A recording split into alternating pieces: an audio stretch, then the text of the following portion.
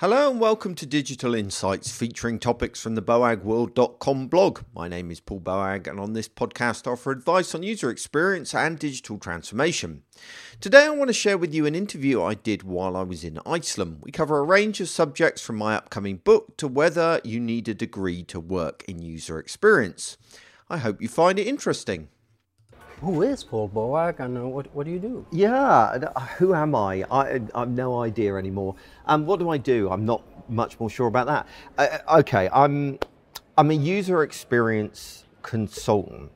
In fact, I prefer to call myself a user experience designer, but designer in the broadest sense of the word designer. So I started off as a user interface designer, like most people. But over the years, I've realized that to create a great user experience, that goes a lot further than the edge of the screen.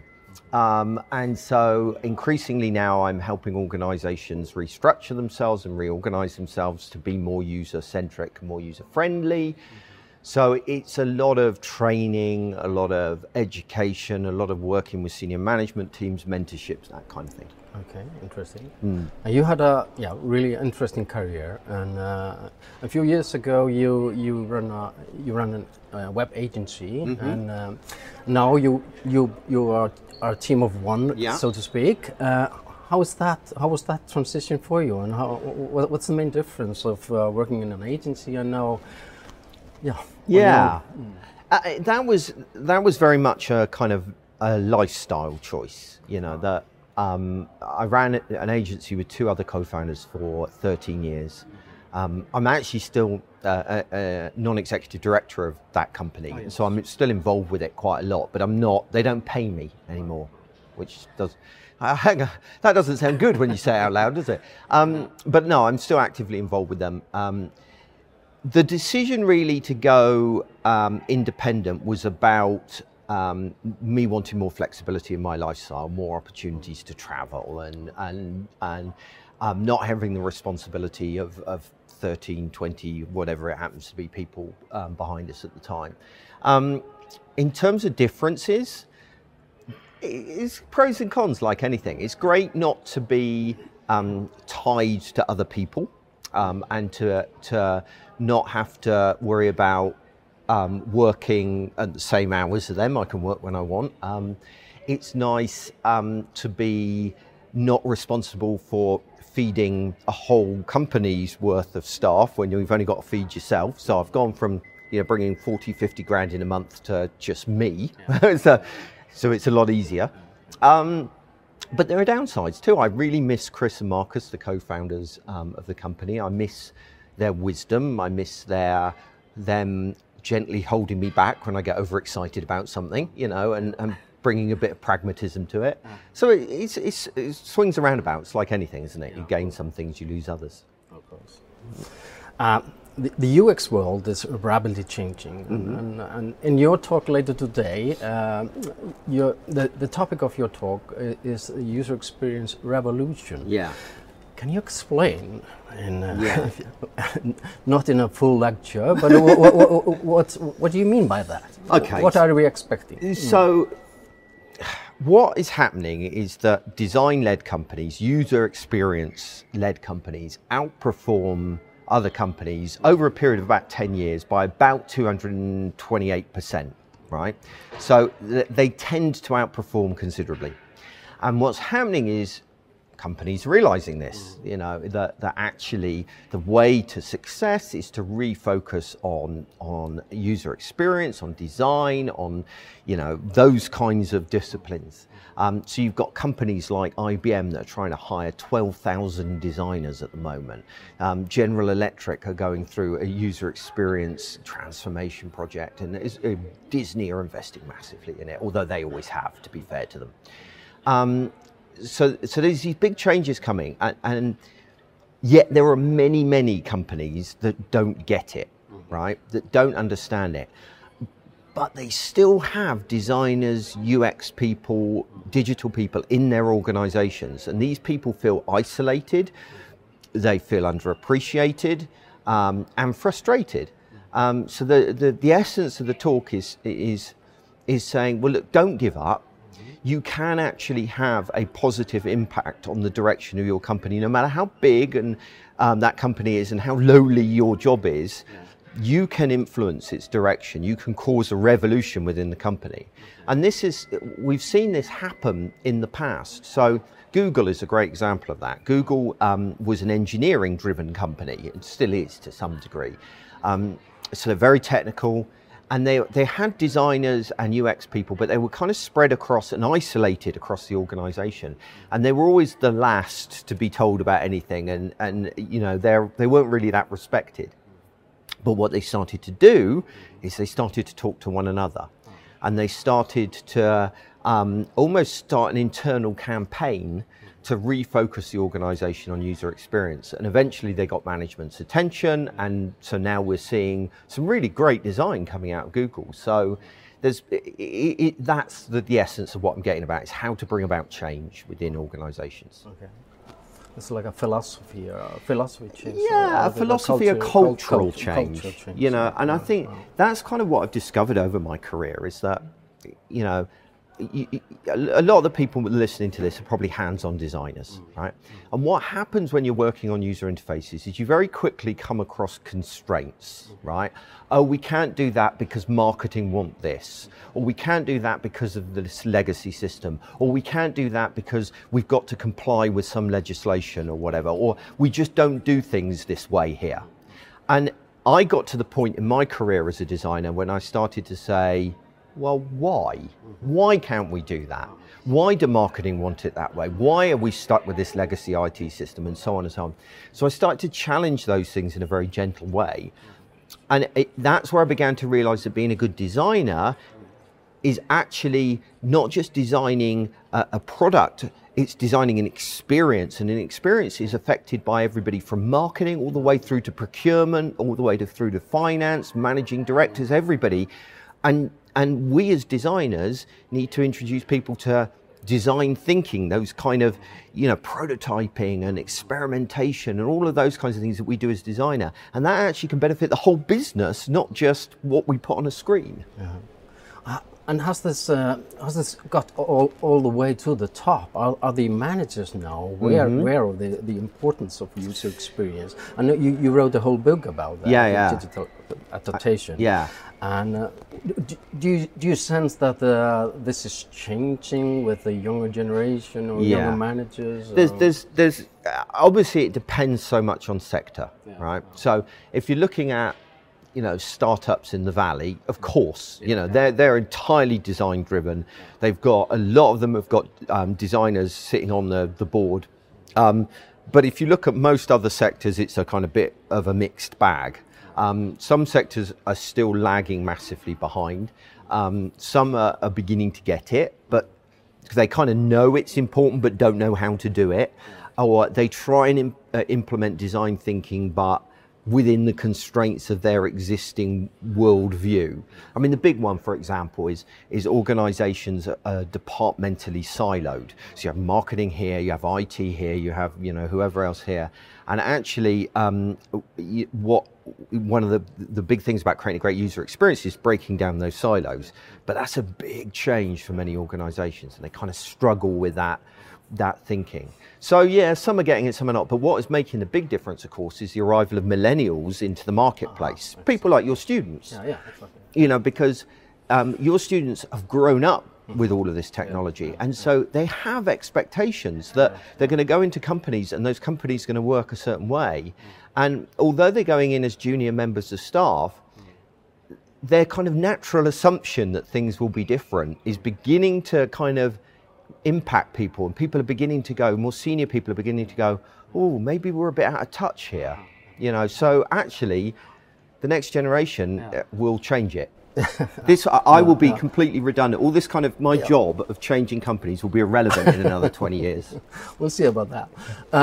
My feeling is that when I think of Iceland in those terms, that to support this revolution, we need to have the know-how and the people with the knowledge and the background, the education to support this revolution.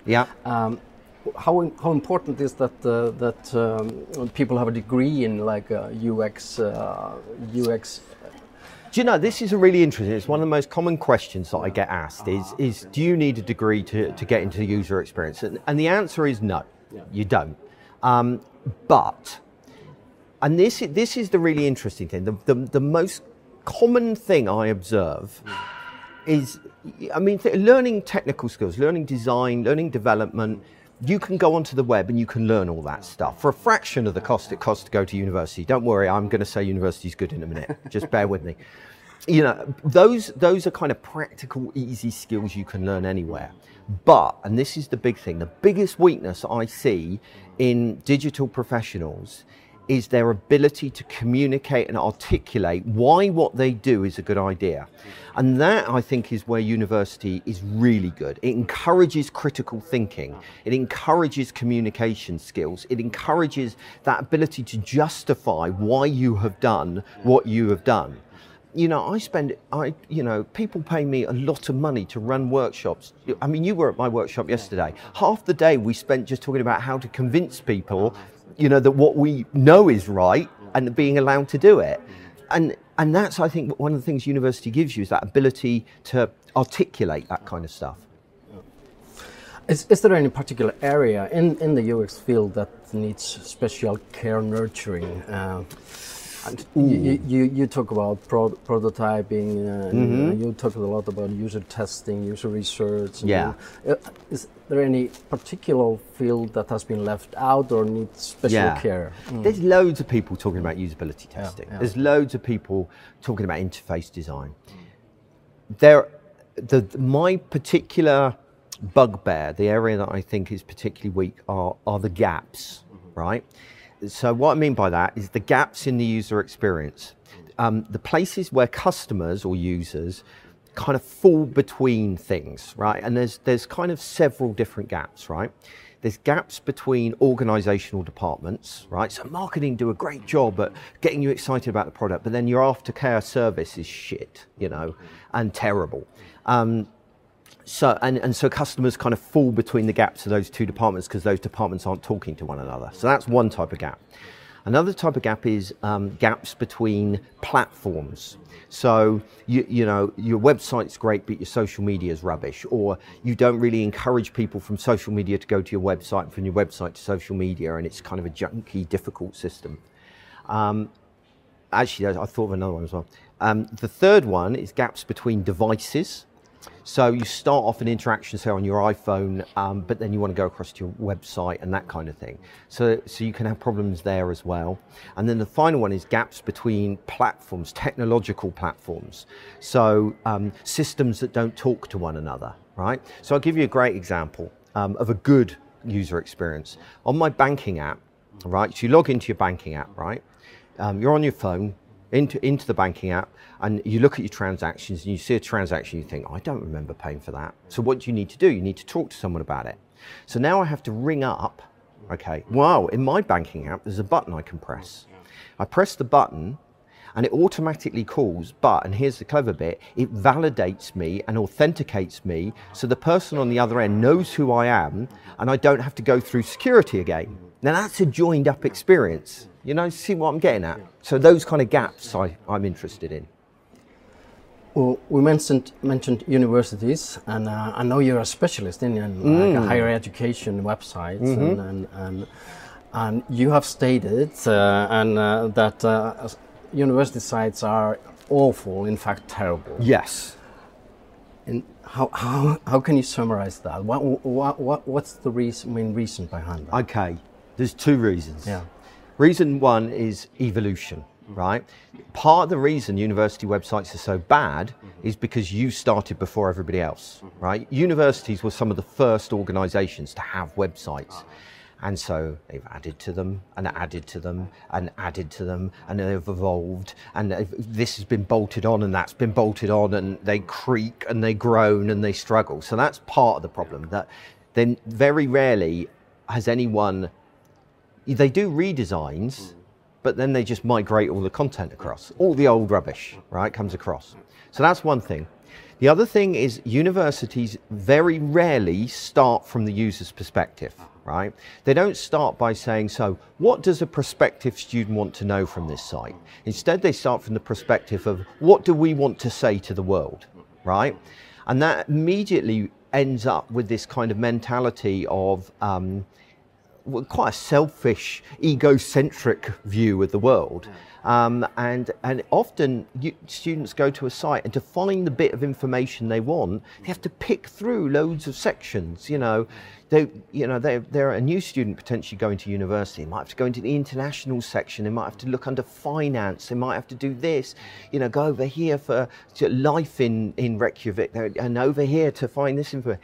A lot of the time, again, it's the departmental problem that essentially the website has been siloed up. So student recruitment have their section, international department have their section, finance have their section, and users are forced to go from section to section.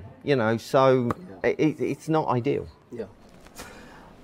May I go back a few years? And that's one of my interests. My main field until I went into specifically into consulting was in web management, and I've been teaching web managers for quite a long time. Yeah. And you wrote a whole book about website owner's manual. Yeah. Great book. I use it in my courses. Since the publication of this book, have you seen the role of the web manager change? Is the web manager still this GP, the generalist, or have you looked into that, or do you have a feeling? It varies from country to country. So my experience here has been very different from my experience in Britain. If I'm honest, I think that the role of the web manager over here is lagging behind where it would be in the UK. So in the UK, a web manager has now become basically a digital lead, right? So in most cases now, where once they were doing a little bit of everything, they were doing a bit of design, they were doing front-end code, a little bit of the server-side code and all the rest of it. Now essentially they are leaders, they are team leaders, that they have specialists underneath them that work in different areas. So their skills are more now around managerial, leadership skills, to be honest, often navigating politics, liaising with other departments, getting cross-departmental collaboration, those kinds of leadership and strategy, writing strategies, putting in place governance, those kinds of things. So there's been quite a shift really in that role. Have you ever thought of updating the book? Do a new version, or is it not? It's not fitting today? Or? Well, in some ways, all of my books build one on another. So the website owner's manual was very much, laying the groundwork of what's involved in running a website on a daily basis. Digital adaptation builds on that and says, well, look, it's no longer enough just to run a website. You need to allow digital to change your organization and how your organization works. User Experience Revolution is basically saying, well, digital adaptation is great, this idea of digitally transforming, integrating technology better into your organization, but why are we doing that? We're doing that because we're trying to build a better user experience. And okay, what are the step-by-step process? Digital adaptation was more theoretical, this one is more kind of step-by-step. So really, in some ways, they kind of build one to another. It's continuity. Yeah. In your work as a consultant or strategist, you use many different channels, like communication tools. You blog, you use podcasting, you do videos, of course you do a lot of speaking, interviews like this. Yeah. Have you found any of those channels the most effective, or it depends, I guess? Or? They all build on one another. There's a great book by 37 Signals called Rework. I don't know whether you've read it. And one of the principles of rework is the fact that you can reuse things. And that's very much what I do with the content that I put out, the teaching and education, is I will, often things for me start as a tweet. I'll rant about something. I'm a great ranter, as you probably gathered. And then loads of people will feedback stuff. And so that then turns into a blog post, right? And the blog post is going around in my head, and then that comes out in the podcast in some way. And then that kind of matures, that thinking matures in my head, and maybe I do a talk on it. And then, more and more gets added into it, and it grows almost like a snowball. We are building momentum as it rolls. And then maybe it turns into a book, and that inspires workshops and that kind of thing. So all of these channels build upon one another, really. And also different people like different channels. You can't listen to a podcast in an open plan office, when you're not wearing headphones, but equally you can't read a blog post while on a treadmill at the gym. Well, you can, but it's not easy. You must be really organized in your work, managing to do all these different, to do all this rework on different channels. Yeah. Yes and no. I don't work long hours. No. I'm not a believer in that because I'm lazy. Because I rework, it looks like it's a lot more than it actually is. But yeah, I'm organised. I mean, I'm a great fan of Getting Things Done by David Allen, which is a working methodology that suits me really well. It doesn't suit everyone, but it does me. I'm inherently lazy, right? Which means I'm always looking for the shortest route to any solution. They say that about developers, don't they? That the best developers are the laziest developers because they write reusable code that they can use time and time again. So really, that's what I'm always looking for. So blogging now, I can churn out a blog post incredibly quickly within a couple of hours because I have this process, boom, boom, boom, boom, that I go through, which is good. Final question. Yeah. From now on, because you have visited Iceland and taken the time to come here, you have become an Íslandsvinur, a friend of Iceland. Okay, it's a fair term, enough. Yeah, that's okay. I'm and happy. all, Do I get a all certificate? people, probably. Okay. And at least a badge. Okay, a badge. Yeah. And then you need to answer one critical question. Yeah. I sense this is going to be a silly question. Yeah. How do you like Iceland? Oh, it's horrible. Terrible place. Now, truthfully, I mean, I've only seen a bit of Reykjavik. I haven't been here long, and it's dark most of the time. No, I've been desperate to come to Iceland for a long time, but I'm not counting this trip because I've literally been here a couple of days. I'm coming back with my family next year, and we're going to get a motorhome and we're going to drive. We're going to get out of the city. I'm not a fan of cities. I'm going to get out of the city. I'm going to drive somewhere. The motorhome's going to break down. I'm going to freeze to death, and someone's going to find my body 2 years later. That's the plan for next year. Great talking to you. And this end was not so great for you, but it was great talking to you. Great talk, and thanks for taking the time. Oh, a pleasure. Thank you. Thank you.